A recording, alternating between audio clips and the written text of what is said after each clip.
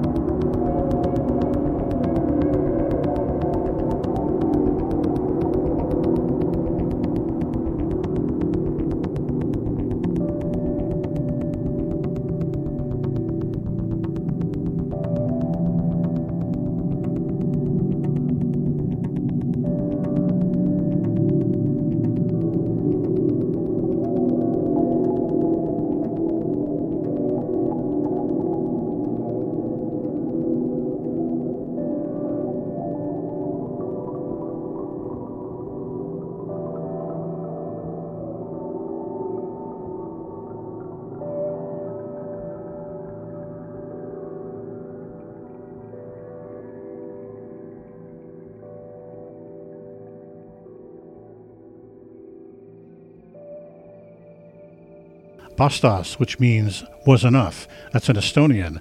Galaklan, who's Tavi Latsit from Tallinn in Estonia. He now goes by Van Zook. It's another one of his AKAs. This is a rework of a track going all the way back to May of 2005. Laneagosa Suvi, Somewhere on the Back of the Bank, which refers to an Estonian film from 1979 when we were two young boys living in the countryside for summer vacation from the city. Actually found a pair of wolf cubs, and it's a story how they adopted them and raised them.